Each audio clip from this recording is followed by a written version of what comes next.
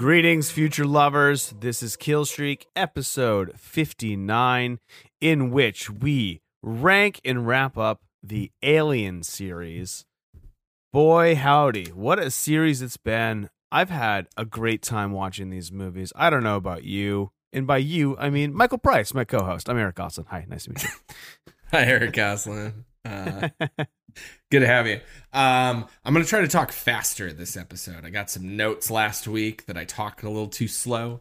So I'm just from me or from other people? Well, I mean, it was you and other people, but also, I mean, the notes were also from reality, the reality of editing our podcast and realizing that when Well, I don't want you to have to talk faster. I want you to talk at your comfortable, normal pace. Well, but, it's the podcasting world. The alternative is you could talk slower and then our listeners could play us at 1.25 speed. Oh, wow. Yeah, that's what we need to do is it would take more time. Yeah. Whenever we record, it's like, because we talk before, we take a break, talk in between, and it ends up being like a 4-hour time commitment. This one's going to be good. I think we're going to be boom, bang, in and out in an hour 45. I think. I mean, like, maybe, yeah. All told, I think that we're going to get you off the computer by 9:45 Pacific time tonight. Okay, we'll see. We'll see about that. We will see. I'm in no rush tonight, man. Me neither. Feeling good. I guess. Should we just get into it? Do you want any sort of watch diary? You've been watch diary. Watch diary. Yeah. Any sort of what have you been watching? We got one friend who keeps a watch diary, I bet. What's up, Craig? Hey, Craig. I think, have I watched anything cool? Yeah, I mean, everything I've watched has been for other podcasts, pretty much. Yeah, same. Like, I haven't really watched anything. Definitely nothing really horror related. Although, you know what? I did start watching. Okay, so I watched based because we love the podcast, The Action Boys. We're very open about that. We're big fans. They did Silent Rage. Yeah. So that's a Chuck Norris movie that's like sort of a... Yeah, I watched it 2 nights ago. Yeah, it's a pretty funny movie. And it's sort of like a mix between Halloween and Terminator. Yeah, it does overlap with the horror genre. There's a legitimate mad scientist in it. Yes, yeah. Yes. And so from that, I found there is a filmmaker in Arkansas. Okay. Named Jesus Christ. I went to quickly look this up. Named, like, I think it's David Speece. Okay. Or something Speece. And he has a couple movies on Amazon. And all of his movies are made for like $1,500 and shot on really, really shitty video. Okay. But he's made like 10 movies, and he's made 3 sequels. He's made a remake and 2 sequels to Silent Rage. What? Yeah. So, wow, that's wild. I mean, it was a movie I had never heard of until I watched it. It's Chuck Norris, for those who don't know, but it's like not a Chuck Norris martial arts movie. It's like a weird genre mashup where he plays a Chuck Norris-y character as like a sheriff. But well, I don't want to bore people too much with Silent Rage talk, but okay, but hold on, I want to get into this guy. Oh, so he made a movie called Indestructible. Okay. Oh God, I want to know what his fucking name is. And it's gonna be boring to have silence of me looking up Indestructible, but I'm doing it and I'm making it interesting because I'm a fucking professional. Here it is. I'm wrapped with attention. Matt Speece. I started watching one of his movies and I am fascinated. Okay. Because he's made so many of these movies and he just has like, okay, the most fascinating thing to me, I started watching, it was, it's like a weird title, not a weird title, just a kind of a mouthful of a title. So okay. It's, do you need me to vamp some more? Then the Night Comes. Okay. And it's on Amazon Prime. What I've watched is not good. Okay. But I'm so fascinated. I've only watched like 30 minutes of it. I got to finish it. Just because like you see into these like obviously these real houses and it's like people who look like normal people in movies. You don't really see normal looking people, sure, or like especially like trashy normal looking people. Yeah, nothing against like the people of Arkansas. We love trashy people here on wrapped Kill into his Streak. movie. Yeah, exactly. But like everybody has like wood paneling. Okay. And like clear, like, oh, that guy just probably works at a car dealership or something. But he's like acting as like the heavy in this movie. It's so fascinating. So I'm gonna probably dive a little bit deeper into some of his oeuvre. Why don't you pick out like the platonic Matt Spies movie for me, and I'll give it a watch. Okay. Yeah, I'll let you. After you see know. a few. Because I mean that's just kind of an interest of mine is these like weirdo fringe directors who are just like he reminds me of like a Mark Borchardt. I was just thinking about Coven. Yeah, it really seems like somebody should make it. Maybe it's probably me because I work in the documentary field. Should make like American Movie 2 about this dude. Do it, man. Obviously not calling it American Movie 2. Yeah. Any whoosies. The only thing I was thinking of when you ask about watch diaries or media diet. That's the phrase I was trying to think of. Yeah, that's the one most people use. But I think watch diary is a better way to go. I don't know if we talked about this on the podcast. I know I talked to you about it off the podcast, but I did watch Chernobyl way behind the times. I watch everything 2 years after it comes out. Not something that you would immediately think of as having anything to do with a horror podcast. But I finished watching the first episode, and I texted Eric, and I was like, hey, have you seen this? And he was like, yeah. And I was like, I think the first episode of this is like horror. That's like the genre that it is. Yeah. It certainly feels that way. It's almost like The Stand or something, like that kind of horror. It's terrifying. It's tension building. It's like there's a lot of dread and doom, and it's like, I mean, it's a really well done series. And, you know, you guys might not be surprised to hear I did a little research after I watched it. And obviously, I mean, it takes some creative liberties with the true story of Chernobyl. Nothing like really massive, but it definitely, you know, fudges a couple things. Probably some like characters who are combined into one person. Stuff like that. A little exaggeration here and there, but it is, wow, so compelling. Very watchable. I mean, everybody said it was great. I knew it was supposed to be great.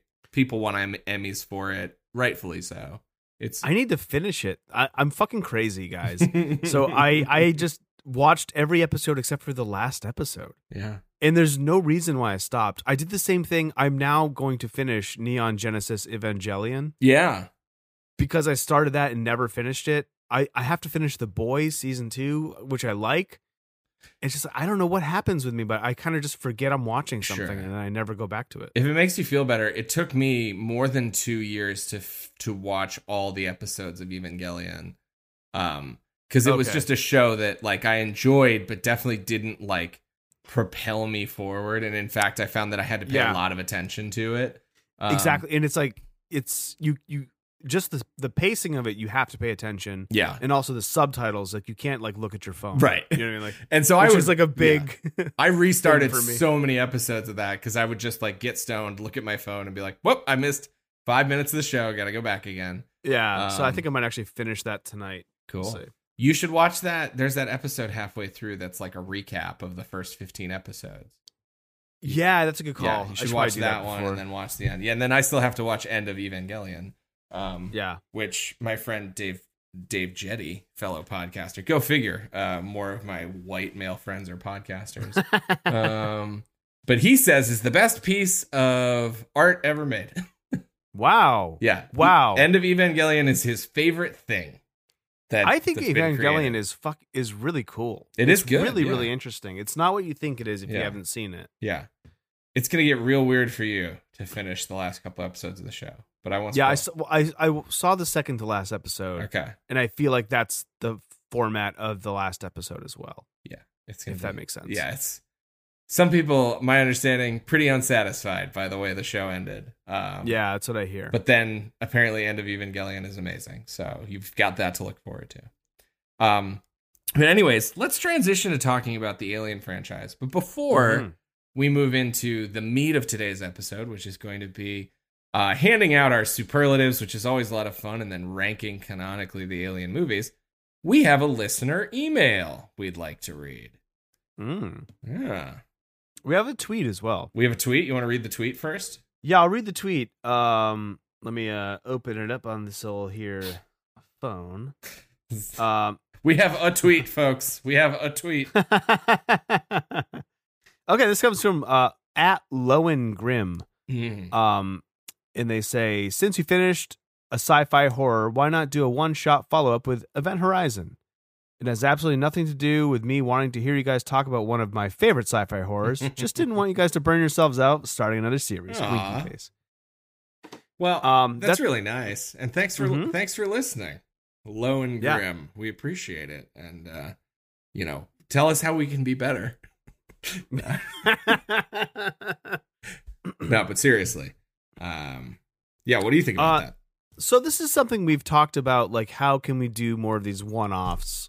Because it's stuff that we do want to cover, of course. And I think, barring if we were to get somehow we're to get a bunch more listeners who would pay for content, maybe that would be like a Patreon level, like the next level up. A monthly or a weekly, probably a monthly extra episode or bi-weekly. Yeah. I don't see that happening anytime soon. So I guess our thing is probably to do commentary episodes, which kind of are more just you just sit down and watch the movie and talk over it with a guest. We've done those in the past during John Carpenter October. In the month of Halloween. Yeah. And those are a lot of fun. So we definitely, we look forward to those. We will be doing more of those. They're fun, and also, I mean, you've probably maybe heard this from other podcasts, but the inside baseball of it too is that those live commentaries are actually much easier for us to do. Yeah. Because when we do these official episodes, I mean, like I talked about a little bit the last two, I ended up watching those movies twice. Eric has to sit and watch a movie for 3.5 hours sometimes, taking notes. I probably spend an equivalent amount of extra time, hours researching stuff. So the live ones are a breeze. And especially if you got to wrangle a guest into it, we're just going to sit down and go. And then when it's done, it's done. It's a lot of fun. Yeah. So there you go. We're going to experiment with some more forms too, probably coming up.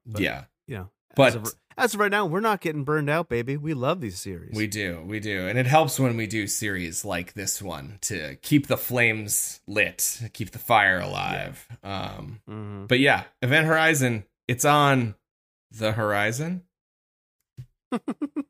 Sure. Also that I think that was probably spurred maybe in part by that Twitter controversy that happened yesterday. Yeah. Where we debated about giving her the exposure that she so clearly wants, I actually don't even remember her name. No, me neither. A film Twitter writer asked, "Is Alien a horror movie?" And then somebody said yes. They're like, "Well, my argument is horror cannot be in space, set in space." And I don't know. I don't have much to say other than yes, it can. Yeah, the internet collectively groaned and was like, "What a conspicuously hot take you have there." It's almost like it's engineered by a deranged android to evolve to more engagement. Yeah, exactly. To become a perfect killing machine of Twitter engagement. But anyways, that's stupid, and you're wrong, and that's all. That's the official Kill Streak position on that's our position. Yeah. So what's this email you speak of? Cool. So we've got an email from Matt, friend of the podcast, friend of myself. He writes us, "Hey, Mike and Eric." Oh, and also I will say the title, the thoughtfully composed title of this email is Alien: Origin. "Hey, Mike and Eric. On your Alien wrap-up episode, I'd love to hear you talk a bit about the hot-button issue of the xenomorph origin. Many people hate Alien Covenant for the chief reason that David created the alien, but I'm not sure there's enough evidence to support that he is responsible for the original alien life cycle. In Prometheus, when exploring the engineer structure, we're given a glimpse of a very Giger-esque mural that shows what appears to be an alien queen or a xenomorph emerging from the black goo. Could also be a deacon, i.e. what we see at the end of Prometheus, but it does seem to have a shell above its head. The mural also shows conventional facehuggers, again suggesting a queen. He found a dissected image online that he is attaching to this email, which we have looked at. I'll pause here to say, looking at this image, I will concede that there appear to be facehuggers in some sort of xenomorph. I think that you could make the argument that there's something that looks kind of like a queen, but I don't think we could really confirm or deny that. It could also just be sort of decorative and artistic statement. What do you think, Eric? Yeah, I'm looking at it now. I could see the argument either way. Mm-hmm. But my first knee-jerk reaction to it is that it's not a queen. It does look more like decorative. Mm-hmm. But then I see the comparison photo. It definitely does look like a xenomorph, and it definitely does look like face-huggers on the side. Yeah. And I think this is a great point that I kind of just didn't think about when we were recording that episode. Sure. We'll send this email on our Twitter for anybody else who wants to look at it.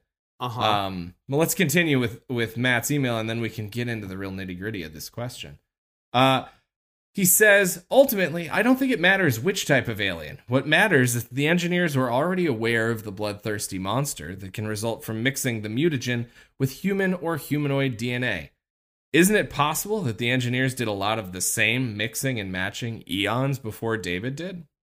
Mm-hmm. Also, who says the engineers created the black goo? They could have found it somewhere and idiotically tried to harness it for themselves, much like how humans would later, in the original films, try to catch xenomorphs to use for their own bioweapons divisions. And isn't it possible the black goo wasn't created at all and is still firmly of unknown origins, i.e. still profoundly frightening? Yeah. Some theorize that perhaps Prometheus was going one direction with the alien backstory, then Covenant pivoted. But also, that doesn't matter, because Prometheus is still canon and there's no plot hole created by the events of Covenant. Perhaps David will be to blame for the infestation of LV-426, but if Prometheus exists, David did not invent the xenomorph, he invented a xenomorph. Mm-hmm. So everyone can calm down. You guys are great, Matt. Thanks, Matt. Yeah, you bring up great points that I just didn't really, in the heat of the moment, didn't really consider. That David did not create all of xenomorphdom. Sure. Just the specific ones that end up in Alien. Yeah. And I will say that considering the thoughts and what it would seem to be Matt's opinion here, which I'm not inclined to disagree with. David, we joked about how he had this perfect little face hugger in a little glass container, and it kind of strains credulity a little bit. And I think following that thread, he didn't have a biology lab for, all of his experimentation. He's just kind of fucking around, right? Just sort of trying stuff out. And I think that, perhaps there are some plot holes to a certain degree in the respect that planet seems to be barren of all life, and yet he's somehow finding a way to continually experiment with alien life. Which, I guess if we want to be generous, that's what happened to all the creatures on the planet. They didn't all die out immediately. But yeah, I think that there's compelling evidence to suggest that this may be what the life cycle of this stuff wants to do anyways. It's the direction that it maybe perhaps moves in. And he's assisting it, and maybe the way we can divert the flow of water perhaps, but at the end of the day, it's always going to go downhill, right? Yeah, beautifully said. Thank you. And they are the engineers after all, which they engineered humanity in a way, and certainly they could have been experimenting. I mean, you have to assume they've been experimenting with this stuff. It's not David who's the first to do this. Certainly. Yeah. Definitely.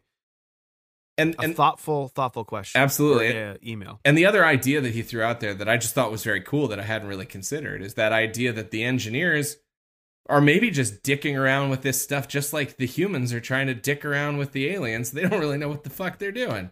Yeah, exactly. In much in the same way how in Chernobyl they were trying to harness the power of nuclear energy, and it all went awry. That's right. Yeah. I thoughtfully tied it all up in a bow. Good job, dude. You nailed it.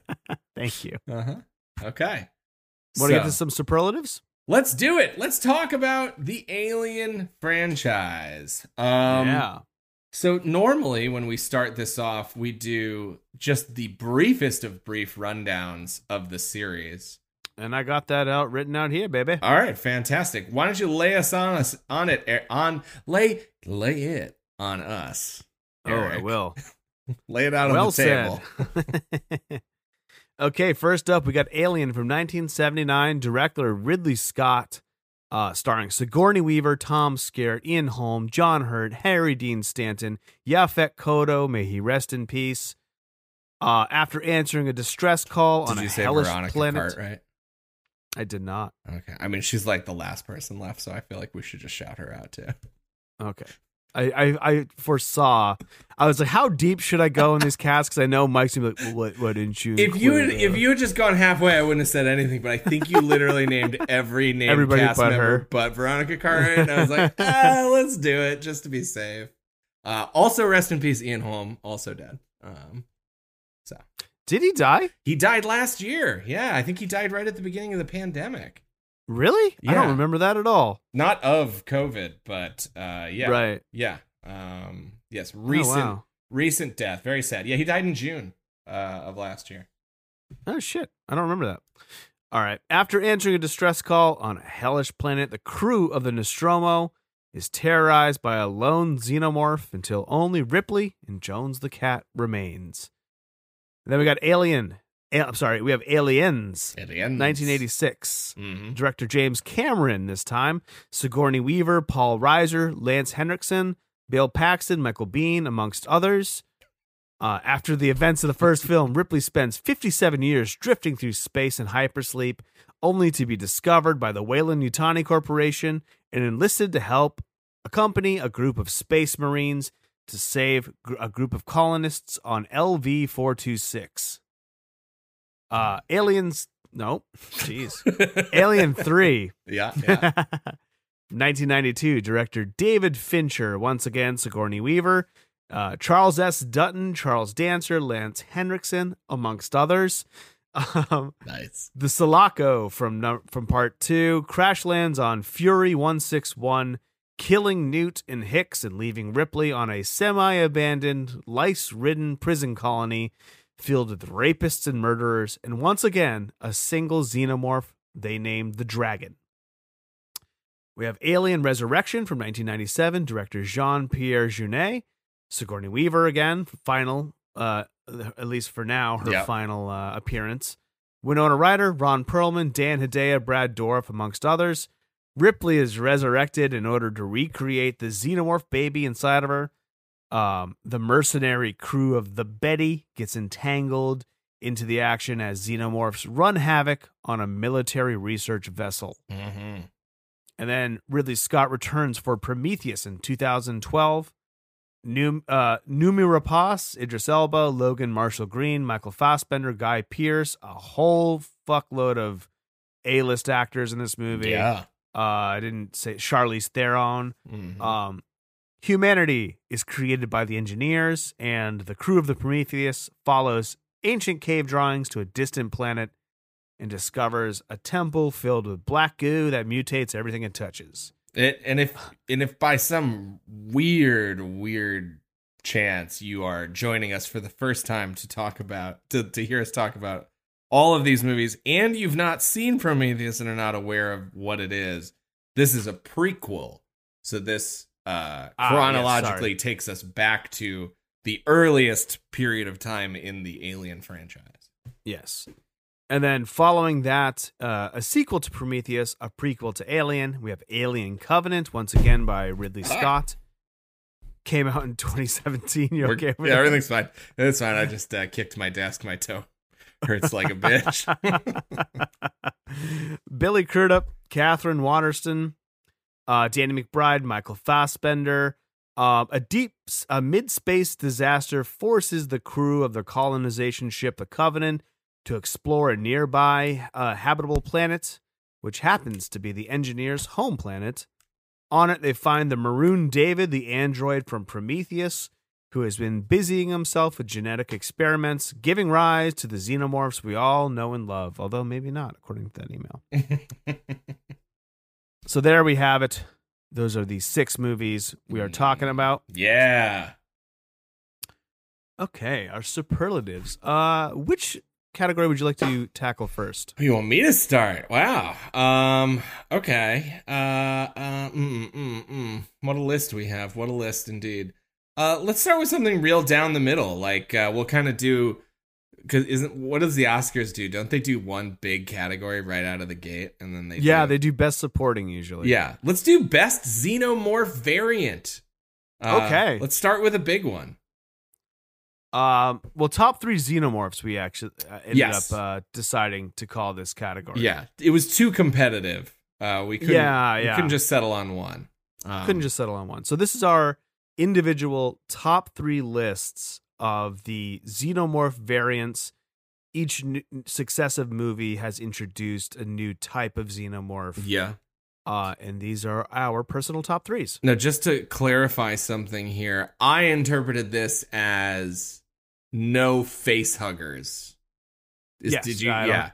Okay. No face huggers. Which I just want to say, face huggers rule. They might be my favorite of everything. So they also, they're fucking creepy as shit. If I was allowed to use face huggers, I would maybe put face huggers number 1. But I can't. I've been boxed in. I've had my rights taken away from me. Excuse me. Forced to wear a mask. That's right. So I'll play your little game. Okay. Eric, who's your number 3? Your bronze medal winner. I struggled with this one. Sure. I had to look at all of the designs of the xenomorph variants. And what I ended up coming to was a little bit of a surprise to myself. Okay. And it is the newborn from Alien Resurrection. Wow. It's more of a fleshy design. It has like human features, kind of a hollow skull nose. Yeah. With also a little bit of an upturned nose and somehow in the same. Yeah. Upturned skull nose. That all checks out.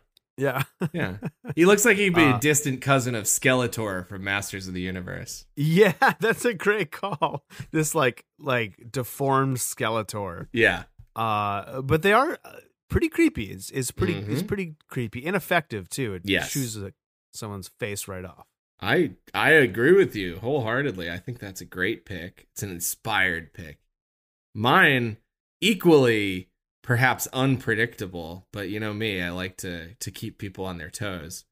I did a lot of soul searching on this one, and I decided that in my mind, the best sort of fastball down the middle portrayal of xenomorphs in the whole of the franchise, which earned it my number 3 spot because I think that there are more interesting things that led to my 2 and 1. But to me, it's like, who just did xenomorphs the best? This is going to sound crazy. I'm also going with Alien Resurrection, and I'm going with the straight xenomorphs. Interesting. Because I think that there is, like, especially in these sequences with Brad Dourif sort of like torturing them and all of the practical xenomorphs we get in this movie, the non-CG ones, I think it's just kind of the culmination of 15 plus years of Alien design, but before the series makes the switch to CG, right? So it's kind of the last time we have largely practical aliens. And then there is some CG stuff, but I'm going to say the underwater stuff works really well for me. And I like the way they swim underwater. I think it actually legitimately looks pretty cool and pretty scary. And they kind of use their tails like alligators, or crocodiles. And it's all in all, I was just like, you know what? Like, I'm thinking about that, that classic xenomorph head and the teeth and the saliva and the extra mouth and all that, just like your good old xenomorph. And I'm like, the one that I think looks maybe the best, that's the one, Alien Resurrection. So call me crazy. I will not call you crazy, but I'll call you. Maybe. Maybe. Okay. My number 2. So my number 1 and number 2 are kind of neck and neck, and I think you might have a similar situation. I'm not sure. We'll see. We'll find out. It is one that left a big impression on me ever since a wee lad. Mm-hmm. And it is, might be the first actual variant of a xenomorph. Mm-hmm. I'm talking the Queen from Aliens. Sure. Yeah. It is a really terrifying creature. Yes. The head design, and the spidery legs, that big, disgusting egg sac. Mm-hmm. It is just such a great reveal in the movie. And it was, I've brought up several times the Kenner, the toys, toys, and I think that was one of them, and that was like one of my favorite ones. It looks fucking sweet. James Cameron, I think, really knocked it out of the park with this. Like, how do you improve on a xenomorph? You get an alien queen, baby. Mm-hmm. Yeah, he heightened that scene for sure. Yeah, it's classic heightening. Yeah, that's great. I love it. My number 2 is a little bit of a classic pick. It's a little bit of the, it just sounds better on vinyl kind of vibes, but I gotta go with the OG xenomorph from Ridley Scott's Alien. It's definitely a guy in a suit, but he knows that. They know that, and they shoot it exactly the way they need to never make it seem too much like a guy in a suit.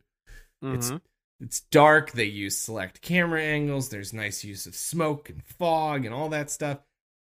And it's just fucking creepy, And I think that there is something to me that feels like the way the alien should be. There's like a lot of unfurling from things and like unfolding of limbs.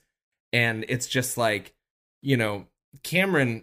love what he did with the Queen, but you look at the xenomorphs in Aliens, and I'm like, you make those guys move around too much, and you really do, you break the illusion a little bit. Yeah, you see a little bit of the rubber suit aspect of it. Yeah, and for that reason, I think that this is a more successful, so spoiler, Aliens xenomorphs, not my number 1, but yeah, that's my number 2.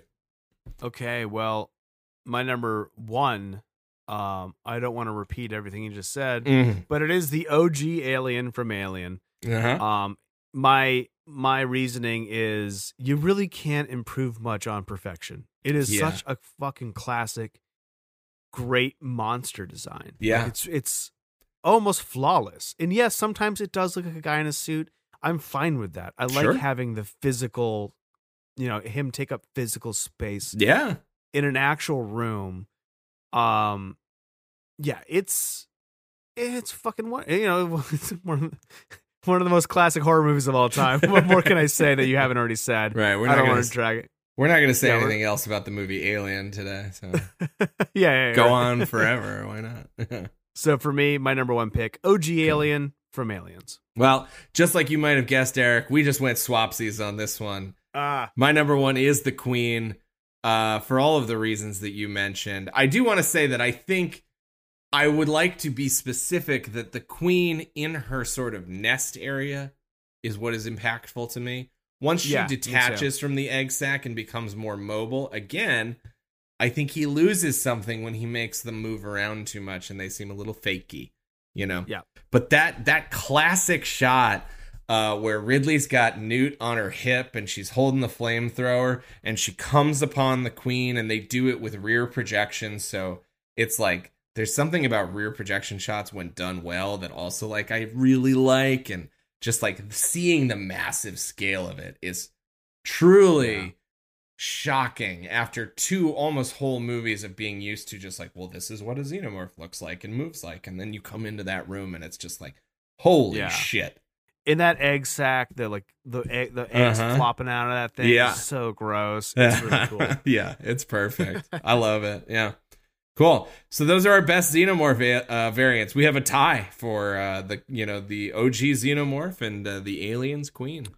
And that works for me because I really did struggle with which order to put those 2 in. So I'm happy. I'm happy with that. Nice.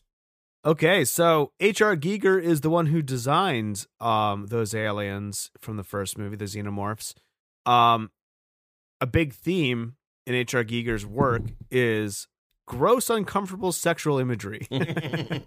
So we have a category specifically dedicated to that. This is the most uncomfortably sexual imagery. Yeah, across a franchise practically stuffed to the gills with them, or stuffed to something else. Who knows? There's a lot of stuffing. There is. This is actually a hard one for me. Mm-hmm. But I think with my pick, I may as well just go first. Sure. Since, I started talking. There is a ton. There's a ton. Yeah. I don't want to call it any honorable mentions until you say your pick. Sure. I don't want to steal your thunder. Mm-hmm. But for me, the thing that always really stuck with me, burned into my memory since I saw it, is the veiny pink pulsating interior of a facehugger egg. Oh, yeah. Those eggs, when it opens, and it's like that raw chicken breast covered in white veins, it's sort of pulsating. Yeah. It's vaginal, but also repulsive and really, really gross. And people always lean their face over to get a better look, which I would never, ever do. You psychos. Yeah. Oh, man. We should, that makes me think we should have had an extra category for just like dumbest character decisions made in the Ridley Scott prequels. Oh, my God. Yeah. It's a 7-way tie. I think that's a great one. Do you like also, did you have more you wanted to say about him? No, not really. Just that gooey opening. I was gonna say also like the kind of like lips that open on the top, and they have a gross noise too. It's like it's yeah. Oh, cool, good stuff. Our ASMR people just came in their pants. All right. So mine, I'll tell you what, you're almost, there's no chance you're going to spoil mine with any of your honorable mentions, because mine is way out of left field. It's a cheat, honestly. I'll say this right now. You call me a bastard. This is a cop-out answer. It doesn't actually appear in any of the movies. It is. Oh, no. It is something that was deleted after screenings and cuts. But I don't think it even made it into any director's cut. Because it was too unsettling, but once you've seen it on Google Images, it is impossible to unsee it. Oh. And that is the original design, and not just the design, but the executed creature that they did try to shoot with for Alien Resurrection's Newborn. Has, in addition to its weird wrinkly womb, a huge floppy dick hanging from its belly. So if you want to do yourself whatever the opposite of a favor is, if you Google Alien Resurrection Newborn genitals, I think that'll bring it up pretty fast. Okay. And it is horrifying. And I know that Janae is talked about wanting it's like a dick coming out of a baboon's ass. Yeah, I would say that looks kind of right. Yeah. And it's like there's a lot, it's very pink and almost like reddish. Yeah, like it's it straight up has a clitoral hood. Yes. Yeah. Mm-hmm. It's horrifying to look at. It just reminds me of, I remember hearing once that the people at like Facebook like 10 years ago who had to like go through before it was completely done with machine intelligence to like review images that had been flagged as inappropriate, and how they were like getting getting PTSD at work from like just looking at stuff. Yeah. I think about that, and I think about the guys who had to design this thing, and I'm just like, that would stay with me for my whole life. Anyways, that's my pick. Not actually in the movie, but holy fuck. My honorable mention actually came from Alien Resurrection, and it's when Ripley disappears into the Queen's putty hole.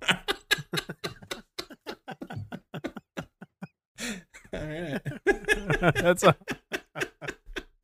okay. Moving along. Rock and roll. There's not a lot of good locations, I guess, the settings in these movies. Nothing that you'd really want to spend some time with. So we have a category that is the worst vacation destination in the alien universe. Yeah. A lot of terrible planets you would never want to go to. Yeah, we got some real stinkers here, including the future version of Earth, post-apocalyptic. Yeah, it's true. One of many great choices. I have a suspicion we might have landed on the same one, Eric. Maybe. Who should go first, or do you want to do a countdown? Should we go 3, 2, 1 and say it at the same time? Yeah, let's do 3, 2, 1. Okay, ready? Yep. 3, 2, 1. Fury 161. That's it. Yeah. I mean, it's topologically, it's a shithole. Yep. It has like a black ocean.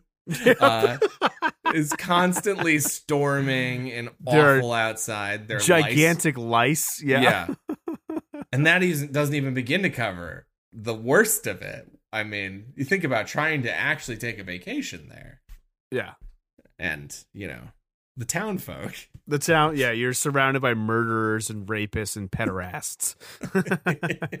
Yeah. Yeah. And it also it has just the most depressing sort of mood hanging over all of it. Yeah. It's truly horrifying. Yeah, I mean, I feel like this is also kind of a slam dunk, but what would you say if I asked you best vacation destination in the Alien universe? Probably the Alien Covenant planet. Yeah, I feel like if you get rid of those murder spores. Yeah. Just don't step on anything. Yeah. Or and beware of what's in the woods. But yeah, it's like you have harvestable wheat. Sure. The beautiful streams. Yeah. Mm-hmm. I was gonna say the Prometheus planet, but there's like those crazy sandstorms. Yeah, and there's not like a lot of. Oh yeah, and also you can't you can't breathe the air, right? Yeah. I mean, I guess the actual boring right answer is probably the Isle of Skye in Scotland. Oh, true. Yeah, I didn't even consider that because that doesn't have murder spores. Mm-hmm. Yeah, but anyways, Fury 161. What a shithole. All right. Our not our final award. What am I saying? Our next special award. Yes, this is a lifetime achievement award.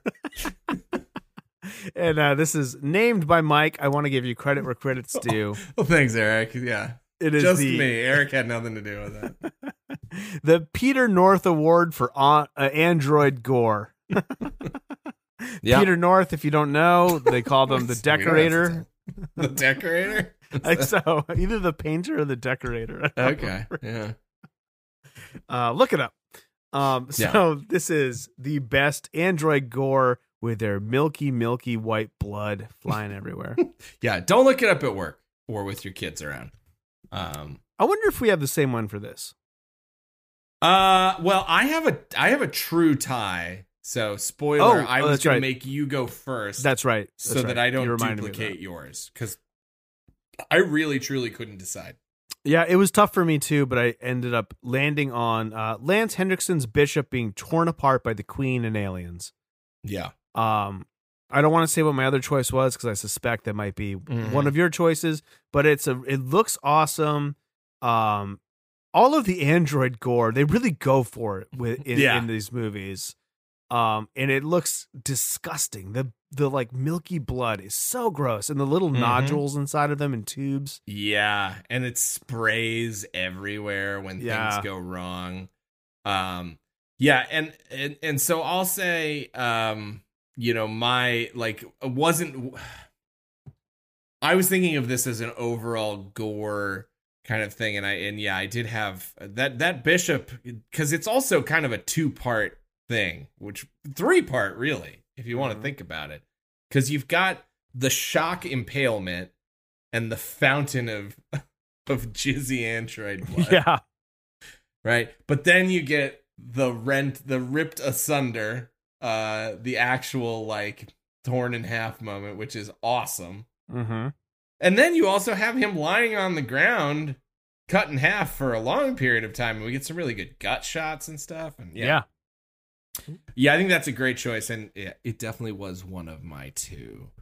So the one that I will go with, because I think, there are a lot of elements to what makes a movie work, right? We have the performances of the actors, we have the set design, we have the camera work, we have in the case of things like this, the makeup design. But then we have things that get forgotten sometimes, right? Like sound. Mm-hmm. Sound design, I think, is really important. And we have Oscars for it, but I don't think people give it the credit that work deserves. So anyways, with all of those thoughts in mind, I will elect Ash's undoing and subsequent revival, I think, is the important piece here. Yeah, they're like... Yes. And so if you made me pick one, it's actually going to be the second half. It is when they basically plug Ash back in to interrogate him, but also getting his head knocked off by Yaphet Kotto is dope too. Yeah. The whole sequence is great, but like the sounds that he makes, the gurgling, the fucked up way he talks, like you talked about, seeing sort of the insides and just like having him and the whole environment kind of covered in this white milky blood. It's just, these truly, I think, are some of the goriest scenes in the entire series. I think so. Yeah, that was my almost tied for first pick. Wow. We are rounding out here. We have a few more categories, but I think we can probably get through them quick. And we're going into more earnest best and worst categories. Want to start with the big guy? Yeah. So yeah, we basically wanted to hand out Oscar style best lead, best supporting acting performance in the series. I can start it off if you want. Yeah, sure. So I'll go best supporting. This was a tough one because there are a ton of great little roles in this series. There really are. Yeah. Yeah. But I think I gave this a lot of thought, and thinking about the performance required of the actor, I had to take my hat off and give an acknowledgement to Michael Fassbender's David, which is probably the second most interesting character in my mind created in this universe. And I'm going to nominate Fassbender in Prometheus, because I think you could make the argument that, especially with his dual roles, one, he's almost the lead of Alien Covenant. But also, two, we talked about not the biggest fan of his Walter work. And I think his David work is honestly a little over the top in Covenant, but I think in Prometheus, he plays him just right. It is an android with suspicious, unknown motives. He has a ton of great line deliveries. He's a curious, interesting character. And I think Fassbender does a really good job with him. Man, we are pretty much in line here, although I did not select. He was very, very close for me. For my best supporting actor. But who I ended up selecting for my nominee is a similar role in a different movie, which is Ian Holm as Ash in Alien. And I think for a lot of the same reasons, of course, we have to put ourselves in the headspace of the first movie, where we don't know that Ash is an android for most of the movie. Sure. Yeah. And we just know there's something up with him. And Ian Holm, I think, does such a great job at being menacing and a little bit off and intimidating. Even though he's a small guy, he doesn't look physically imposing, but there's something about the way he stands 100%. And the way he carries himself that's just so, like, I don't know. He just seems like, if he's not an android, he's a sociopath or something. Yeah. I feel that definitely. And for the man who will later go on to play Bilbo Baggins, I mean, there's kind of there's no further. You couldn't get any further than Ash from. Except that one time that he really wants the ring. Yeah, that's true. Yeah. Then the Ash comes back. yeah, we get it. Well, let's do this a little snake draft style, because I got to go first with Best Supporting. So why don't you tell us who is your best leading performance in the whole franchise? And so this is, to be clear, it's an individual performance in an individual franchise. Yeah, we have to select the movie. Yeah. Yes. Yeah, because otherwise I think you can kind of guess who's probably going to be taking home the statue in this one. Yeah. I mean, in that regard, I don't think I'm going to surprise anybody. I'm going with Sigourney Weaver in Aliens, specifically Aliens. I think she's wonderful in the first movie, but in Aliens is where she really gets to shine. She has a lot more to do, be it all the motherhood stuff with Newt. Mm-hmm. She's an action star. She takes charge, and you believe it the entire time. There's never a moment in Aliens where you're like, no, I don't think that this person could handle themselves in this situation. Mm-hmm. And I think, this really is the Ripley that cemented the rest of the Ripleys to come. Sure. Yeah. I couldn't have said it better, and that is my pick as well. Nice. Honestly, it kind of feels like a no-brainer to me. Yeah. Because like you said, she's great in Alien, and to be honest, she's great in Alien 3 too, but it's just... Yeah, she is. She only really gets one note to play in Alien 3, and in Alien, we talked about this, she's like a Trojan horse, like, lead. She doesn't even seem like the lead of the movie for the first half, so she just doesn't have nearly as much to do. Yeah. She created one of the most iconic action heroes ever in this movie, right? Or really like cemented that character. And for that, we are forever indebted to her. So the flip-flop of this, we're going to now do the worst supporting actor in an Alien film. Mm-hmm. We have, spoiler, we also have worst lead.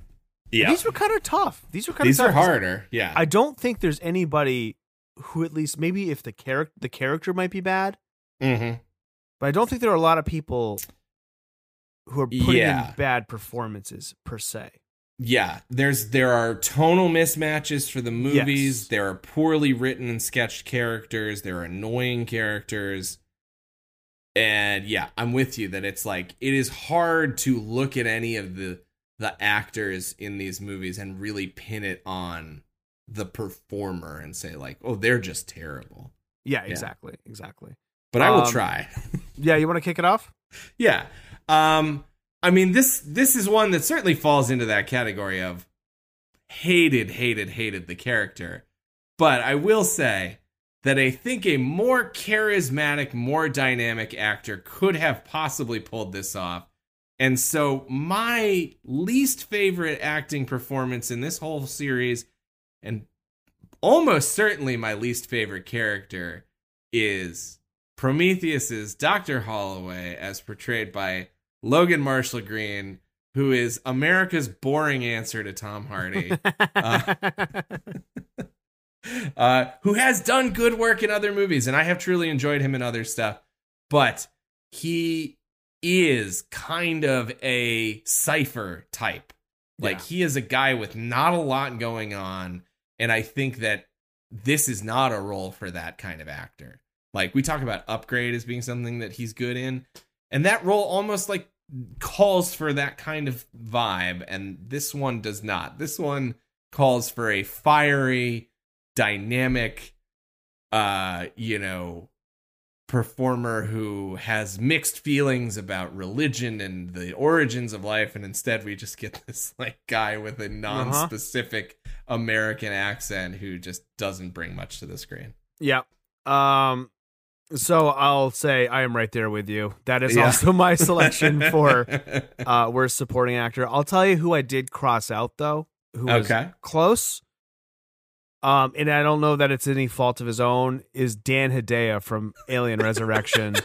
He is in a completely different movie. Truly, yes.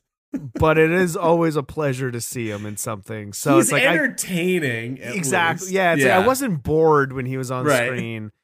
But with whatever he plays in Prometheus, he is like nails on a chalkboard in some of the scenes. Mm-hmm. And it's just a poorly written character. But yeah, you're right. I think like, let's say Idris Elba was playing that character, he would have done a better job, and you would have thought, you would have felt for him more.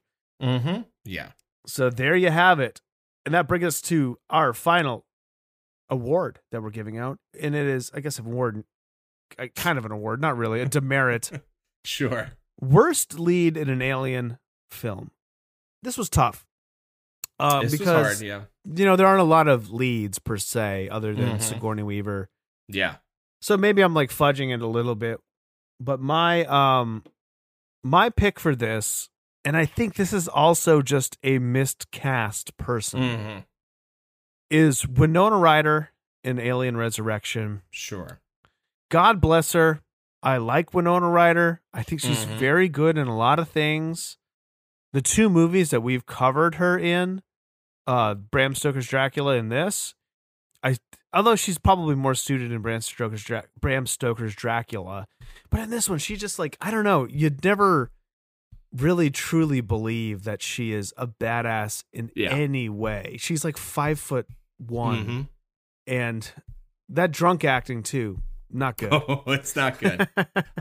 Although she's supposed to be acting drunk, in the movie. That's true. So that's true. That. Yeah, I think that's really fair. And the more I think about it too, it's like Winona Ryder is probably not coincidentally so inextricably linked to the 90s. Yeah. And like she doesn't work for me. It's hard to take her out of that setting, right? Of something somewhat realistic and set in the modern day of the 1990s, right? Because she just doesn't work in Victorian England, and she doesn't work in 23rd century, 24th century space, Yeah. Yeah, I'm with you. I think that's a great pick. And we'll have to agree then that she and Sigourney Weaver are perhaps co-leads of Alien Resurrection, because I'm going to need that to be the case, as my worst leading performance in this franchise is actually Sigourney Weaver in Alien Resurrection. Yeah, I can see that. She's great. I love her. I love Ripley. Couple things to be clear about. She's not really playing Ripley in this movie. And what she is playing is some sort of wisecracking, basketball dunking dynamo that is just not working for me. Yeah, it's just, it feels off. And I think we talked about this on that episode, but it's like, hey, good for her for fucking cashing a big ass check for this movie. Also, she goes through this movie kind of like somebody who's here to cash a big ass check. Yeah. I think you might be right. In that she is actually the more egregious of the two, but I'll stick with mine for the sake of variety. Sure. Covering all of our bases here on Kill Streak. Yeah. So that does it for our superlatives. All the statues have been handed out. So I guess now it's just time for us to hit the bathroom real fast before the big main event. Yeah. Yeah. Which this maybe is a metaphor, everybody. maybe it's not going to be a long one. You guys know. We don't. You get to see how much time is remaining on this podcast. We don't. We might be here all night, or we might be done in 10 minutes. We have no idea. Yeah. But stick around for this break, and when we get back, we will unleash upon the universe our canonical rankings of the Alien franchise. Okay, we're back, and we are gathered here today to finally give our canonical rankings of the Alien franchise. Oh, I do want to say, I also read one of the novelizations of the graphic novels of Aliens. Yeah. It was it was cool. It's called Earth Hive, but it's clearly, there is nothing but action. There's no barely any internal thought or whatever. It's like, oh, clearly you just took the comic book and wrote down what was happening. But I'm probably going to want to read the other two because it was kind of fun. and I'm turning into a bit of an Alien junkie, I guess you could say, guys. I've been intending to listen to that Alien 3 radio play this whole time, and I kept forgetting, and now I'm pissed that I didn't. I downloaded it. Yeah, I have it as well. Because I would be very interested to see where I would slot it into these canonical rankings. Yeah, it's a good question. Yeah. Okay. Shall we? Yeah, let us proceed. From the bottom up? Or should we fuck with people and just start with our number one this time? No. We can't do that. We can't do that. Okay. You want to go first? You want me to go first? I can go first. Okay. Yeah. So my number 6, probably not. I mean, I think, there's probably only a couple movies that anyone would humor for this bottom spot, and this shouldn't be too much of a shocker. But I will say this, coming into all of this, I really didn't know what was going to be on the bottom for me. And I don't think I'm telling any tales out of school to basically just say that in my mind, I had always, and probably continue to, just separate this franchise into 2 chunks. And that is the first 2 movies and the other 4. Right? Yeah. Mm-hmm. And I don't think anybody's going to be blown away to hear that that's still pretty much the case. But that question of the other 4, that sort of nebulous 3rd, 4th, 5th, and 6th film in this franchise, and the way those rankings shake out, was my big question for myself coming into this. Mm-hmm. And I think that it was not a slam dunk for me.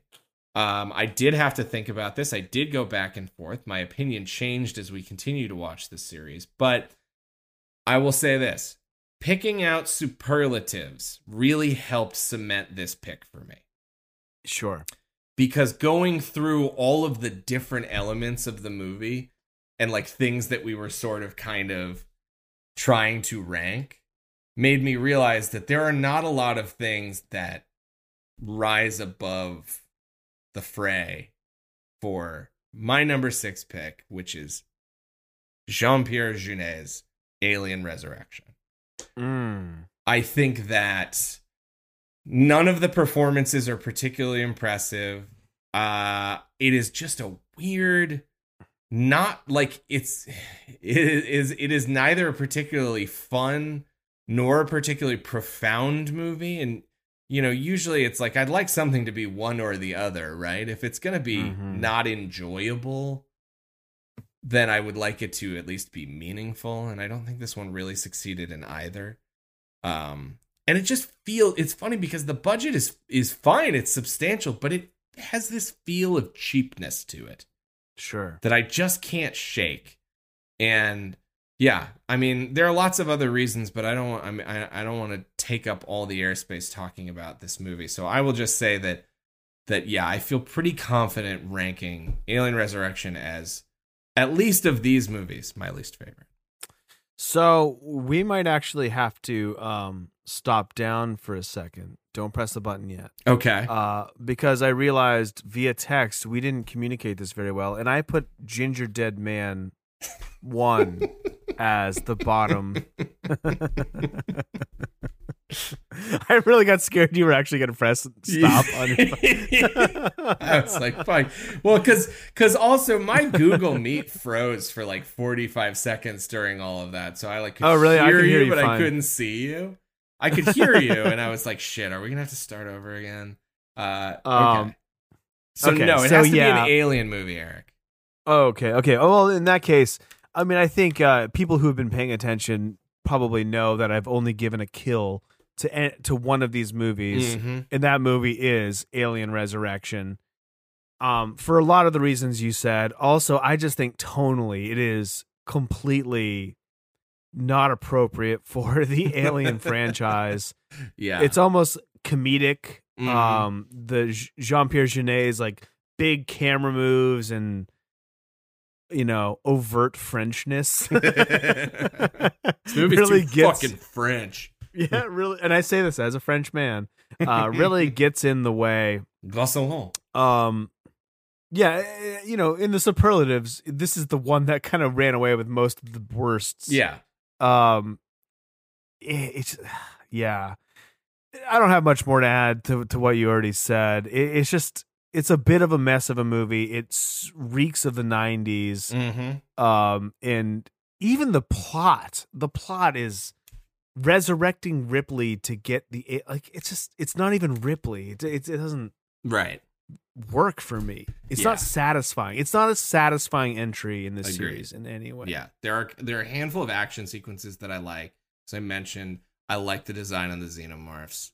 I like the newborn. The newborn's crazy. And it's like a huge swing, and I respect the shit out of it, and it's fucking weird.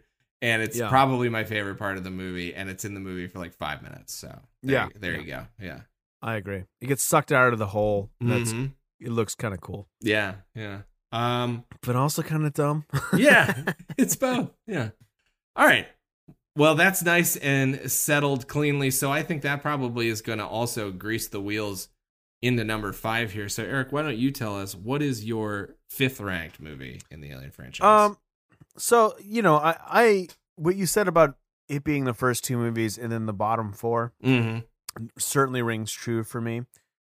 So when I was ranking these for myself, I kind of had to just rely on which movies did I enjoy to watch. Sure. Did any of these movies feel like a chore to watch? And partially that may be because we decided to watch the assembly cut. Yeah. But also, I don't think the director's cut would have worked very well for me. So that's why I have Alien 3 in my 5 slot. It's a bummer of a movie. Yeah. It's depressing in all ways. I don't like that they kill Newton Hicks immediately. Yeah. Really like stealing the thunder of the last movie.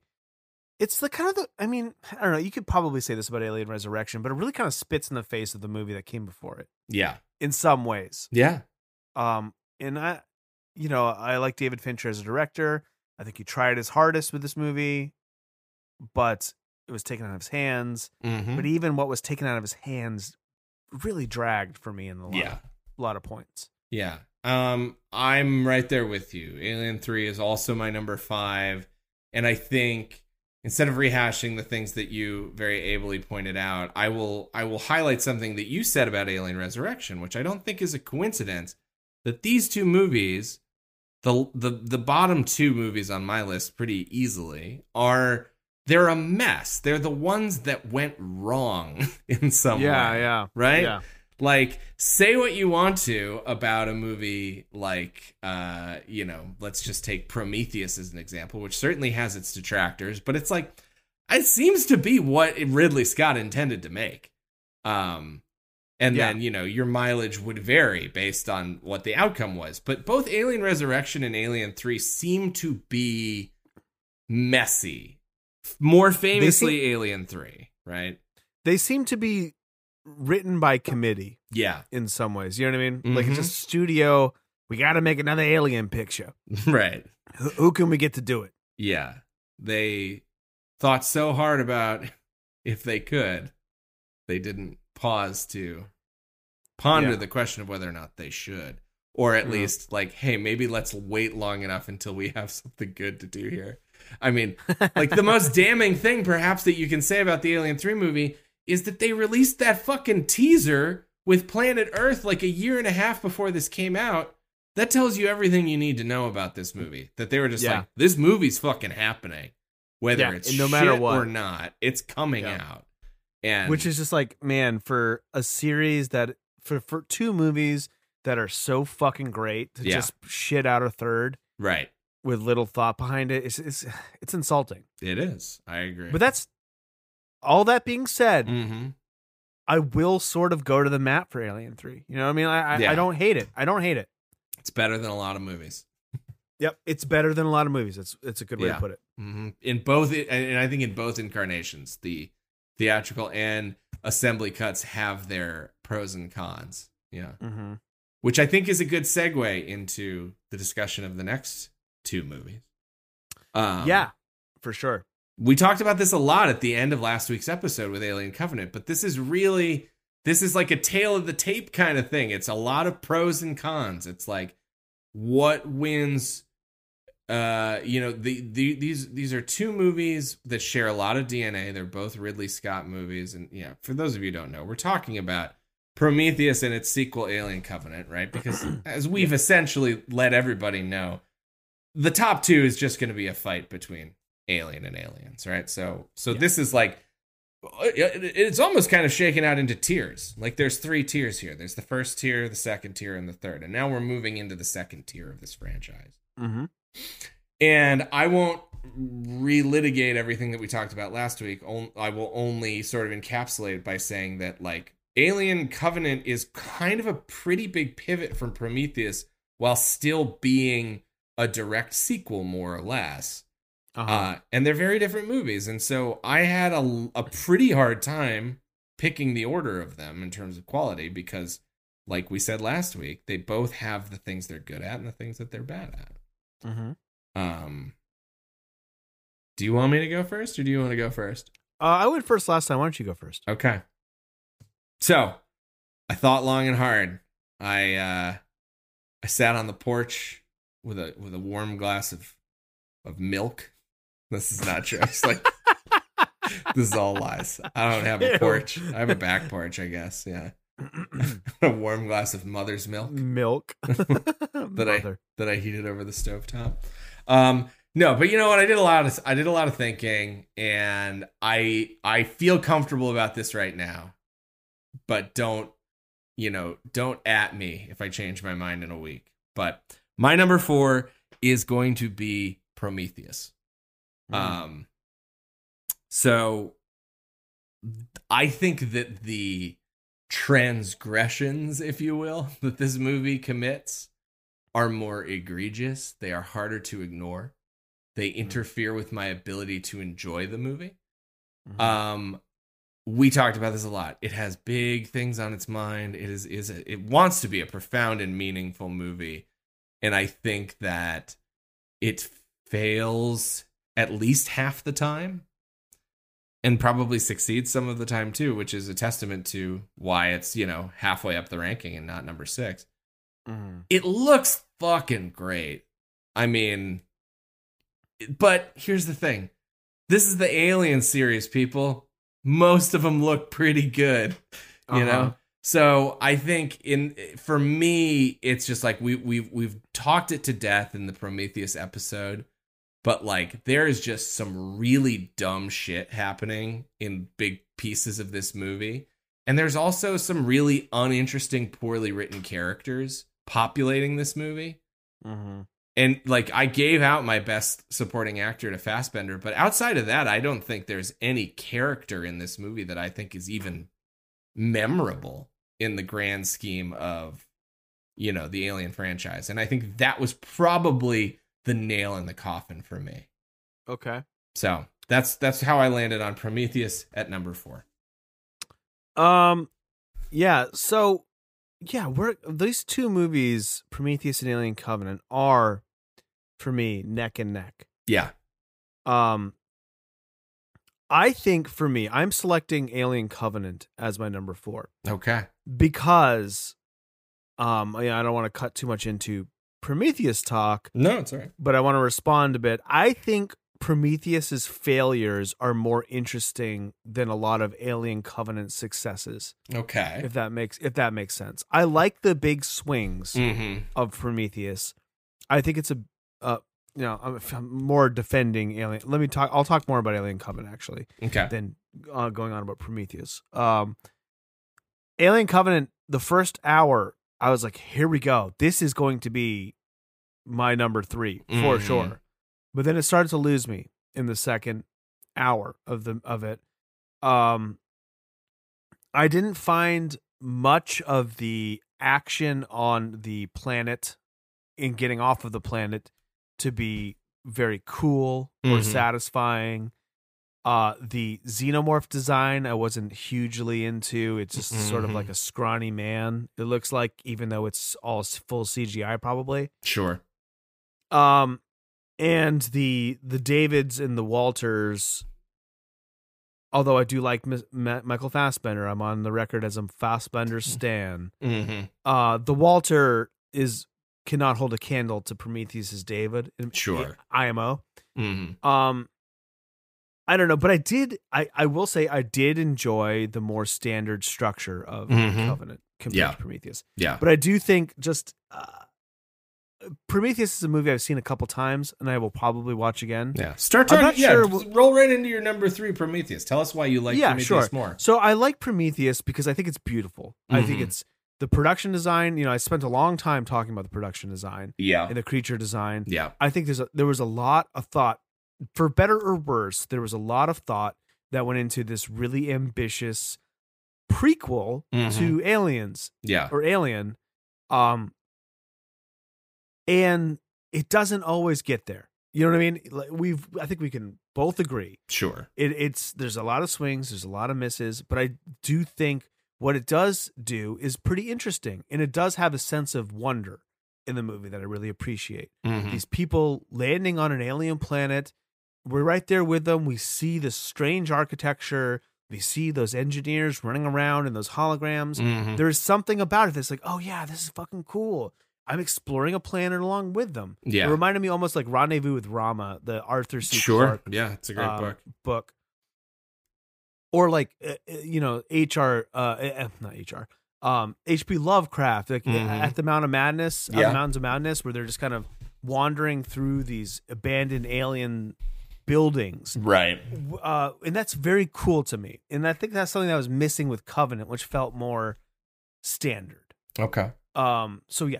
That's why I choose Prometheus, even though I do think that character is very annoying. I do think those two guys make stupid fucking mistakes. Look, Snake's cute. Yeah. I think it's dumb. Anyway, I'm taking up a lot of air. No, please. Don't hold back. No. This just sounds like a normal summary of a movie from me. It's about how much I talk about every movie. That's true. Yeah, the roles are reversed now. Okay, so yeah, obviously, I have these flip-flopped, and let me talk a little bit about why I think Alien Covenant works better. I think that, one, it is a horror movie. In the way that Prometheus isn't really for most of its runtime. And, I think part of my deciding how to break the tie on these rankings was bringing in what I talked about with the Alien Covenant summary. Which one makes a better Alien franchise movie? And to me, I think that's kind of a slam dunk that it's Alien Covenant. Okay. So that's one reason. Number two, I think the cast, despite being much less star-studded, actually pulls off much better work by and large. I think that the writing of the dialogue and the way these characters are played just works better for me. I think, I considered Billy Crudup for best supporting actor in the whole series.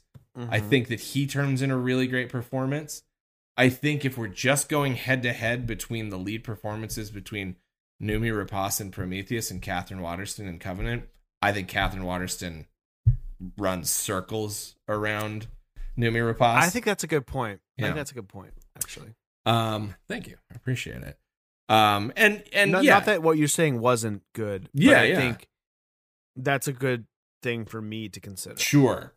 And I think that, it's like, it just goes, I can tell that the big departure for the two of us is the part of the movie where you kind of lost interest, which I totally understand where and why and how that happened. That stuff just still worked for me because I think it just turns into like a weird, it's like almost kind of like a haunted house movie. It's like it turns into another kind of horror movie. Yeah. Which is, and it's also like a kind that we really haven't seen in the franchise at all, right? Like the closest is probably the original Alien.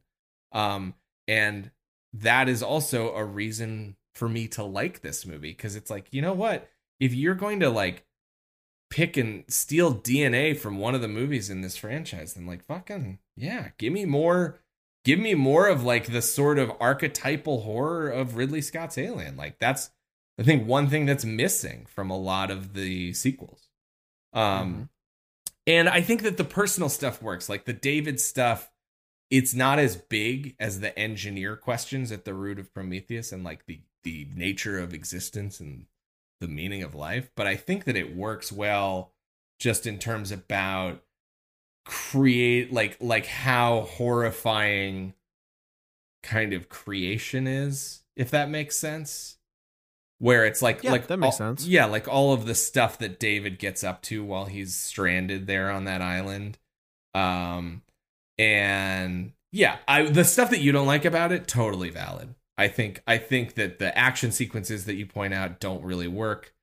And I do think that it doesn't join together in a way that feels like wholly satisfying. It is kind of too much of a tonal mishmash.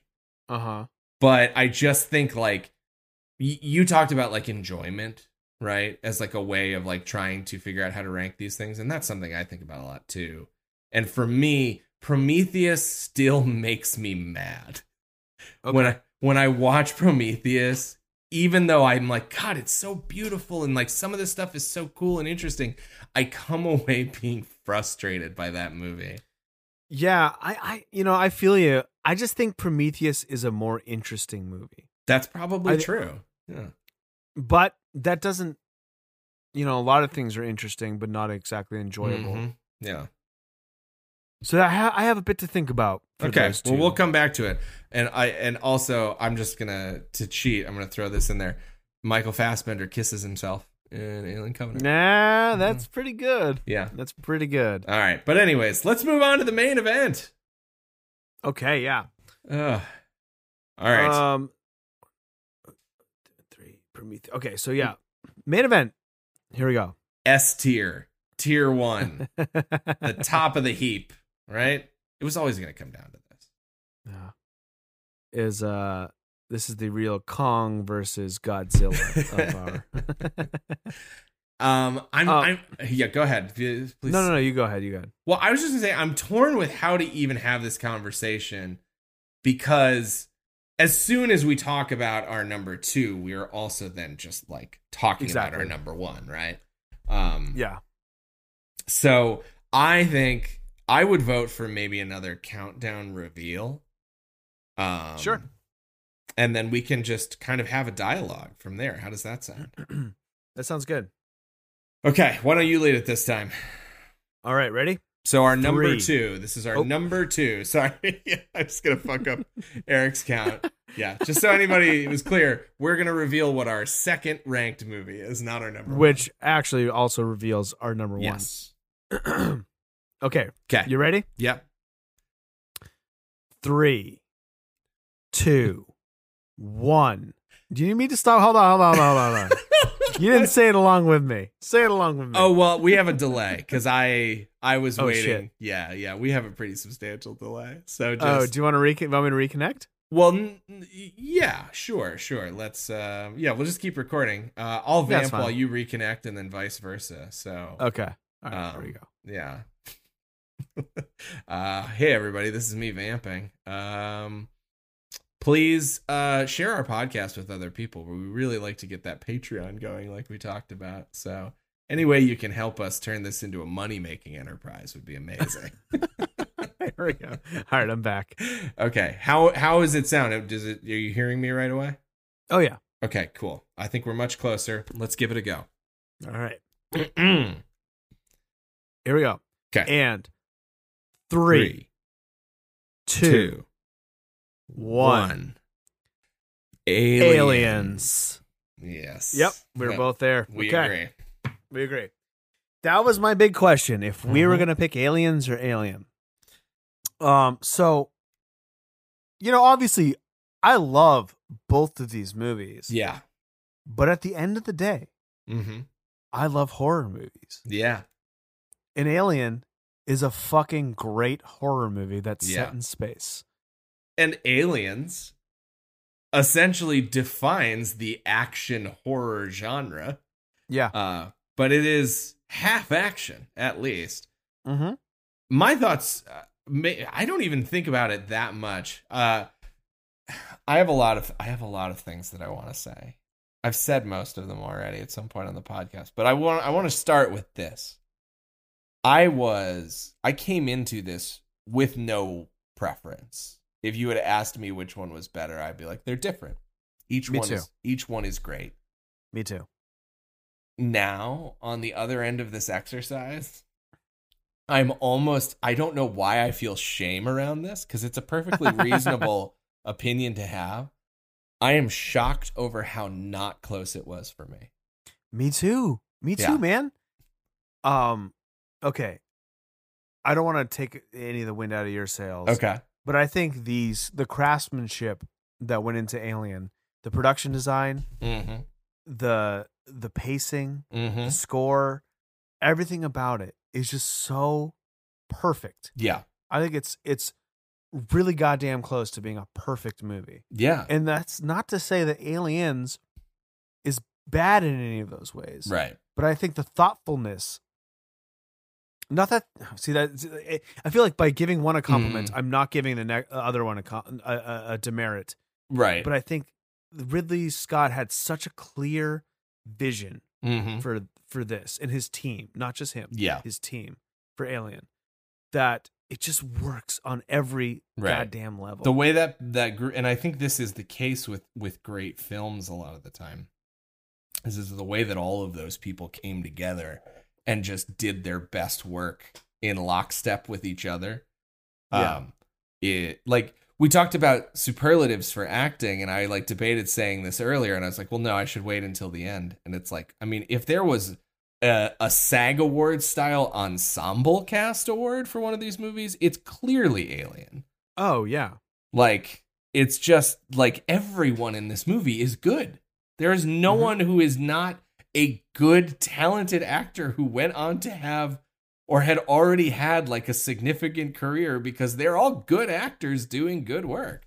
And, and again, not to talk shit about Aliens, which I love. Yeah. But everybody in that movie, in Alien, is not A-listers, but they're real fucking actors. They're they cut their teeth on the London stage actors. You know what I mean? Yeah.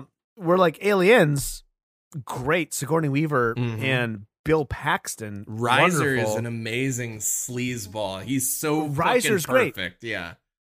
But the rest of the guys are pretty they're action movie actors.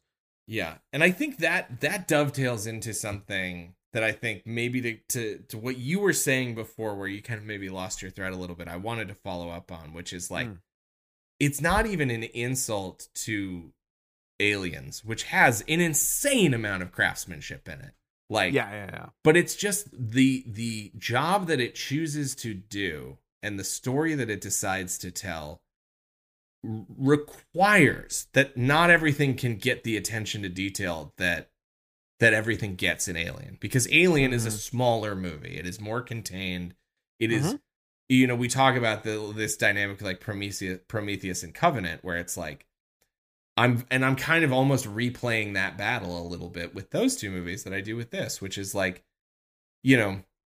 Prometheus tries to do great big things. Aliens tries to do great big things. Now it's a lot less profound and it's a lot more bombastic, but it's still a huge fucking undertaking, right? Yeah. And it's a miracle that movie works as well as it does. Yeah. Yeah. So I think that these are two of the best movies we'll ever review on this podcast. I think so too. Yeah, I think so too. And I think Alien might be one of the best movies we'll ever talk about on this. Yes. Right now, if we were talking about doing a Mount Rushmore for the whole podcast, for all of the movies we have ever seen, I don't think I would have to include Alien on it right now. Absolutely. Yeah. Absolutely. It was stunning to me. I've seen it so many times, and yet to watch it after maybe 2 years off at most. And I was just blown away. This movie is so fucking good. Yeah. Yeah, it is gore. And like we talk about, Ridley Scott is obviously like an artist behind the camera. And obviously like a lot of great work is done by the designers on his films and the cinematographers. But like he is obviously the through line, and like you don't have to look very far to realize like he's a visionary director. And he's made stuff that I don't like, but he makes when he is on, he makes things that are just gorgeous to look at, and it's like, wow, this is cool what you can do with a motion picture camera. Yeah. And that's how Alien makes me feel. Like I watch that movie and I'm just like, fuck. It's like this is 40 years old and it just like blows my socks off. Where Aliens feels more like a Disney ride to me. Yeah, you know we talked I mean? about that. Yeah. Yeah. Yes. All right, I know what Marty Scorsese would say. Yeah, but that was a lot of super pro Alien stuff, and I just want to say one more time, Aliens rules. It fucking rules. Yeah. Yeah. I am not shit talking. If Alien is 5 stars, Aliens is like 4 3/4 of a star. I was just gonna say 4.75. Yeah, that's exactly. Right. Yeah. Okay, so that does bring us to Prometheus and Alien Covenant. I've been thinking about it while you've been talking, mm-hmm. and I do think the thing that might flip me over to your side is not to just like make this quick and easy, but it is that point you made about Noomi Rapace versus Catherine Waterston. Yeah. Where the character of Elizabeth or whatever her name is in Prometheus is also annoying. Yeah, the lead in the movie. The lead in the movie it's no fault of her own. Right. It's just not a very interesting character. Yeah. Not that Catherine Waterston's character is that interesting, but she's not annoying. She's not annoying. No. And yeah, she makes sense. And yeah. Fassbender kiss. I am willing to bend on this one and put Alien Covenant in our 3 spot. So let me run down the list. Okay. Number 1, we have Alien. Number 2, Aliens. Number 3, Alien Covenant. Number 4, Prometheus. Number 5, Alien 3. And number 6, Alien Resurrection. And there you have it. It's a fine franchise. I'm looking at the word alien. Uh-huh. And it is like it's one of those words that if you look at long enough, it looks insane. and I was like, oh, did I spell it wrong? But no, I spelled it right. Uh-huh. Sorry. Anyway. It's like my edible's kicking in. Not really. I didn't. Cool. Okay. So now let's talk about our next series, right? Yeah. This is this is the first time in a while we've done 2 pretty lengthy series back to back. But I'm excited. I feel this in a way. I don't know how you feel, but this feels like a little bit like going back to our roots. It does. Yeah, this is more of a down the middle kill streak series. Yeah. We didn't. It was no accident that Eric and I decided to stite. I did that on purpose. I leaned into it. It's no accident that Eric and I decided to start with Return of the Living Dead as a franchise, because it's like it just hits a real sweet spot for us. And I would say that this next franchise that we will be covering for the month of April and beyond hits another real sweet spot. Do you want to lay it on the folks at home, Eric? Or do you have any introductory thoughts you want to share before we reveal the franchise? I do. This is a franchise that is very near and dear to my heart. Which is also to say, I don't always think it's very good. It's not always very good. Sometimes it is. But I really love it. There's something about it that is intoxicating and extremely watchable. Yeah. And it's going to be interesting because it's one of the few series that 4 out of the 5 movies all directed by the same director. Yeah. And of course, I am talking about the Phantasm series, directed by Don Coscarelli, and then the other guy who made Ravager. I can't remember. He's a fan. He's a fan, and he made it with the blessing of Don Coscarelli. Coscarelli was right there with him. This is top of the mind for me because I just finished Don Coscarelli's book, which is called True Indie. Highly recommended if you're at all interested in filmmaking. Very inspiring. Also, I'm obviously going to get into this on the episodes itself, but also made me realize, like, oh, Coscarelli is a talented filmmaker, but I don't think he's a visionary. You know what I mean? He's a very much a working director who loves to make movies. Yes. But he's got some cool ideas. I'll say that. Absolutely has some cool ideas. Yeah, I think he's less of an artistic visionary like our Ridley Scott, but he definitely is an idea man. Yeah.